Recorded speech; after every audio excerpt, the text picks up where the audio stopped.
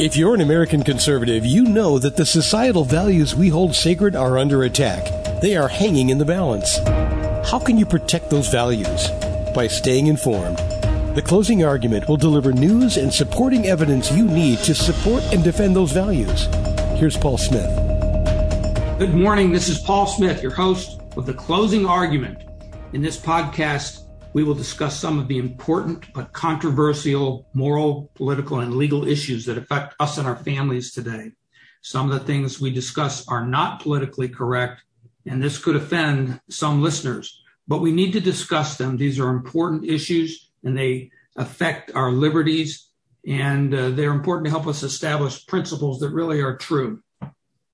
Today, I have with me my friend Rodney from New Windsor, and we're going to do part two of a discussion we started on the last program, talking about the serious economical damage caused by fanatical climate change policies. So how are you doing today, Rodney? I'm doing pretty good so far. So far. Well, we are facing serious economic problems today. This is early July 2022. And many of them have been caused by some of Joe Biden's policies that he was able to enact. Thank goodness the Build Back Better plan, the full version of it, as well as all parts of the Green New Deal, were not enacted by Congress.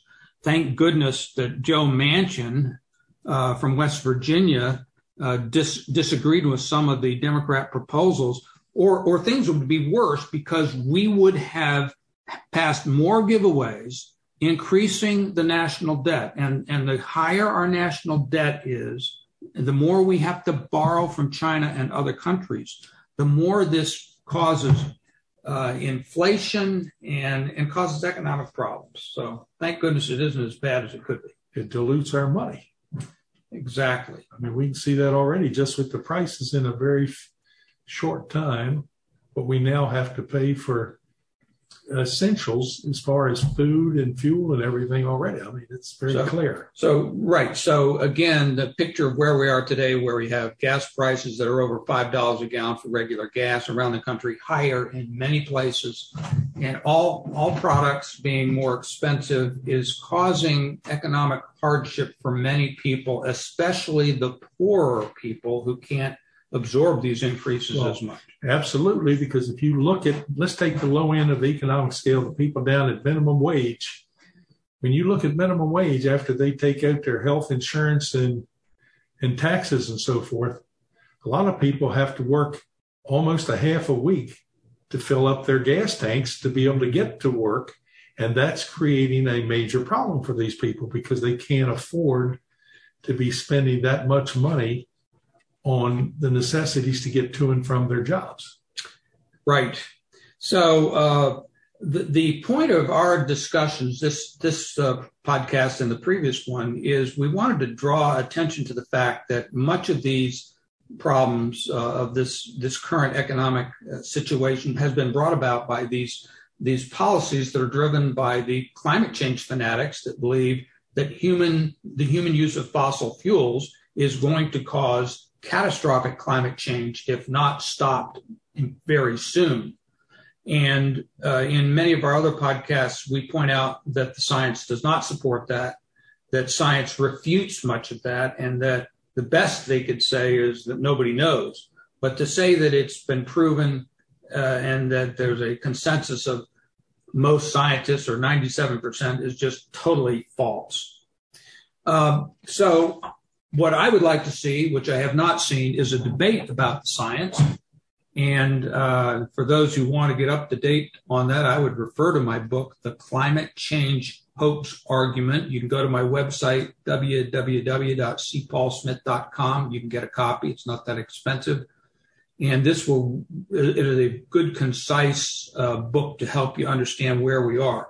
And at some point, the truth is going to catch up. And at some point, we are going to abandon some of these extremist policies because they're just, as Roy Innis says, and we're going to talk about Roy in a minute, he points out, look, right now, when he said this was 2008, he says, right now, the United States gets 85% of its energy from fossil fuels. So if we would cut off the fossil fuels right away, it would be devastating. And even if you would substantially cut it off, like eliminate half of your fossil fuels, it would still be devastating. And he says we don't have an alternative. And so here, based on a premise that is false and has not been proven, we are undertaking policies that we know will be extremely difficult and cause damage, and we are now experiencing that damage. But it should be common sense, Paul, because when you look at it, the people say that are pushing this, there are certain things you can't close down. All the farming, all of that heavy equipment, the trucks, everything, they can't be electric. They have to run on fossil fuels. So if you eliminate fossil fuels, if the Republicans or the conservatives would change and say, okay, we're going to go tomorrow morning, we're going to go clean energy, we'd be out of business within a week, because there's things that absolutely cannot exist without fossil fuels. So we've never heard, if these guys were serious and if it were true, they at least should have articulated a plan of how we're going to do it and tell us what is the harm you're going to experience. And of course, we've heard none of that. And I would say if they claim that 97% of the scientists agree with them, there's millions of scientists in the world, I would say then get some committee. I would like to see a list of 1,000 of these scientists and their credentials. Actually, we have another program where we go into that, and that is just as phony as the. Of course, because they can't do it. They claim these numbers. It's absolutely. And it's based on no knowledge. I can tell you that already. They have no clue what the numbers are. Now, in one of our other podcasts, we talked about this one problem, and that is that the cost of eliminating or significantly reducing the burning of fossil fuels would cause great economic damage and unnecessary deaths and health problems. I want to go into that a little bit more today with some quotes from some of the scientists who talked about this. So here, the first one I've got is from Dr. Roy Spencer. He said that implementing the green policies, he says this, will destroy wealth, increase the price of virtually everything, and drive industries overseas where they can pollute even more, substantially grow government, and greatly restrict personal freedoms. That is true. He said that in 2010, and we're now seeing it today. Well, we're absolutely seeing it. Look where most of our drugs come from now. They come from China, which is actually an enemy of ours. I'm really not sure what we would do if we actually got into a war with People's Republic of China, because we buy so much stuff from them. I mean, you go to the dollar stores, some of the stuff in the dollar stores in this country, you couldn't even buy the basic materials to make those items for what they sell them for. I can buy a night light that has a solar cell, a sensor, and in the dollar store for $1. I couldn't even buy the resources to make that over here. So here's a quote from another, and he's a scientist, a PhD. He says, Sangster is his name, the cost of the U.S. rapidly shutting down the burning of fossil fuels would be trillions of dollars. The impact on poor developing nations is nothing short of genocide, with millions of premature deaths resulting from the lack of affordable energy. And in my book, one of the things we go into is that this nation, led by Barack Obama, refused to support financially and otherwise the building of coal-burning power plants in some of these developing nations because of his concern over the climate impact. So for this concern, which isn't legitimate, he's denying these poor nations the electricity they need for refrigeration and electricity and other things that help save lives. Yep. Well, this country is almost 250 years old, and it has been because we've been blessed with all of these natural resources that we have gone from being a colony of Great Britain to the greatest industrial and military power, everything in the world, and we are a very benevolent military power. I don't know of any other military power in history where all of its previous foes are now our allies. Yeah. We have been a blessing to the world, and the world pretty much knows it. That's why people are willing to do whatever it takes to come here. And if we destroy that, it will stop them from coming here. Let me mention another statement by Roy Spencer. He said this, again, this is from 2010, penalizing the use of our most inexpensive energy sources will destroy wealth and will lead to starvation for many of the world's malnourished. Millions more will become susceptible to foodborne illness if they can no longer afford refrigeration. Interesting thought. And economist Bjorn Lomborg said that the cost-benefit, I'm quoting, cost-benefit trade-off of the trillions of dollars to accomplish minuscule CO2 reduction presents a moral dilemma and that's what we're living with now. These green policies, which are not proven by science, which have actually been disproved by some science, the implementing them is causing serious economic problems. Well, here I would ask one question that I would like the audience to think of. What would you think if we could eliminate all CO2 tomorrow?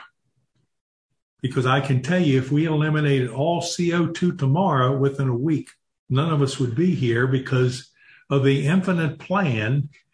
All plant life needs CO2. It generates oxygen. In replace of that, we generate the CO2. We now have more trees and things in this country than we did when it was founded, because it was basically grasslands and plains because the Industrial Revolution hadn't been in. We didn't have the population. They lie about it, claiming we have less trees now. It's very well known we have more trees than we've ever had. California has an estimated 27 million trees. That's why when they get a fire, it's catastrophic, because nobody's using that resource. It's just rotting away. Well, we had another podcast where we specifically went into CO2 for quite some time. And I would encourage the listeners to listen to that, because just as you say, it is essential for life. The current increases in CO2 are actually increasing plant yield, are very good for us. So the fear that some have of that increased CO2 is going to hurt us is really not justified scientifically. So to sum up this, I wanted to mention those quotes from my book because, and I want to mention just a couple of more, because Roy Innis was a pretty well-known, you call him a civil rights activist, but he was very concerned about the move that was afoot to adopt these green energy policies, and he warned that it was going to hurt the poor and the minorities, and he's been absolutely right. He's right on the dial. He's right on. He said a couple of things I want to mention. He said, before I make huge personal sacrifices and surrender my energy and economic civil rights, before this, I ask you, I want real, demonstrable, replicable scientific evidence. I want proof that this is true. Well, that proof is not there. The proof is actually to the contrary. Good for him. Amen to that. And so he took Obama on this. He said, what is it being in jeopardy here is our rights and our energy. He says, our planet is not in danger, but your energy and your economic rights certainly are. He argued that adaptation would be far less expensive and can be targeted to where it is needed most, to pressing ecological problems. So, that's when he talks about adaptation, that means rather than trying to stop climate change, let's do the things that will allow us to live with whatever changes are occurring. And that is much less expensive and frankly, the safer approach to take until there is proof. And I don't think that there isn't proof that it's causing catastrophic climate change. Well, climate change, I could see climate change happening, but it's always happened as far as I know, as the earth has existed. But what these people claim all the time is human-caused climate change. And I always kind of have to laugh about it, because if we could control climate change, Why does it get so cold in the winter and so hot in the summer? Obviously, and then I'm sorry, I say it, this is the atheist. These are the people, they don't want to accept the fact that we are not as powerful as they want to believe that we are. We do not have as much control over things that happen around us as they would like to believe.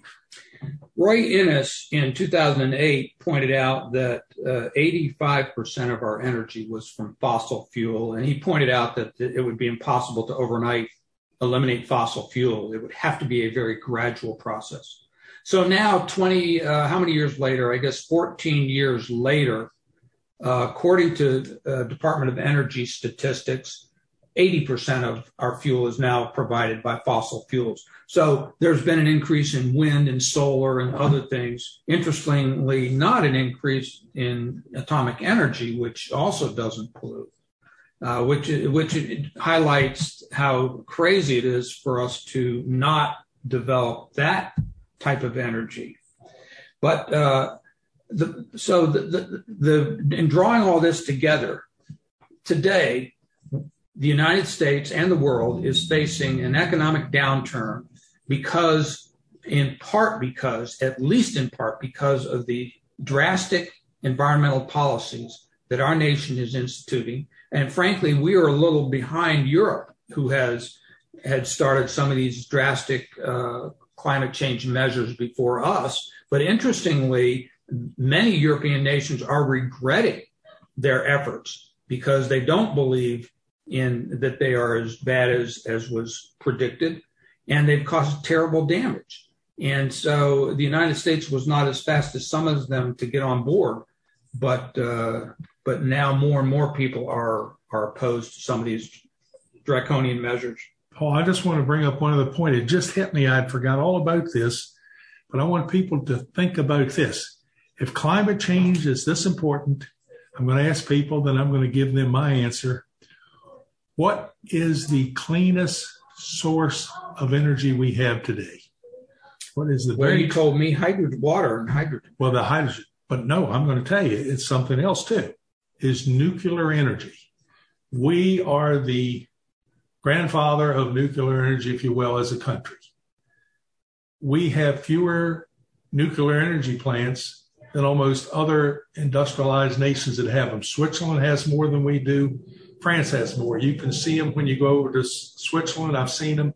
You can see them within view of the towns. 3 Mile Island, they had an iodine leak. Nobody died from that. I can show you all the people that have died in coal-fired power plants, just because anytime you got heavy materials, people die in it. But because of irrational fears, we will not use nuclear energy. I know what happened over in Chernobyl. I was very fascinated. I got my grandsons interested in that because it was basically burning to the center of the earth. I didn't know. Do you know what the temperatures can reach in the middle of a nuclear reactor? No. 100 million degrees. I mean, the temperatures are amazing. It was burning. But here's what's interesting about Chernobyl. Nobody's going back in, but they've been watching it with remote cameras. The wildlife is back in, and they seem to be doing okay. It's amazing because nuclear energy, like the bomb, which we did on Hiroshima, and when you blow something up like that, it dissipates quickly. It's when it's in the form where it just escapes unused. That's when it can be 20,000 years of gamma ray damage. Well, we're going to bring this discussion to a conclusion. I just want the Biden administration, their policies, to recognize that they are in large part responsible for the current economic problems we're having. There's not enough discussion of them, and they certainly contributed. And it's not based on science. It's based on speculation. It's based on the recommendations of the IPCC,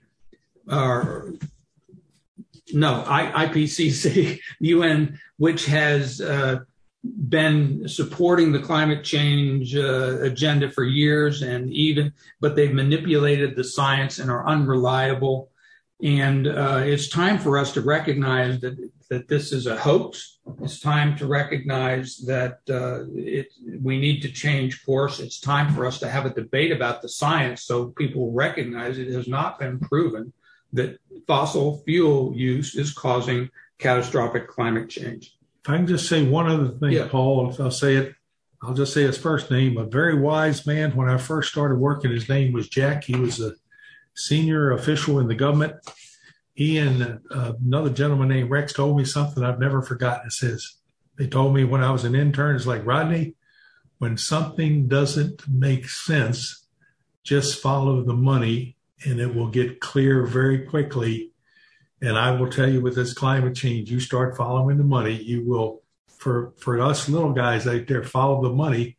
Because if it was based on carbon-based fuels and all, I can tell you, I can't speak for people, the listeners, but you come to where a town just outside where I live, there's so many businesses closed up. I could tell you the carbon footprint is a lot less now because these businesses are no longer in business. They're not using anything. I'm glad you mentioned that, because one of the things I cover in the book, The Climate Change Hoax Argument, is how the scientific community has been compromised by the money.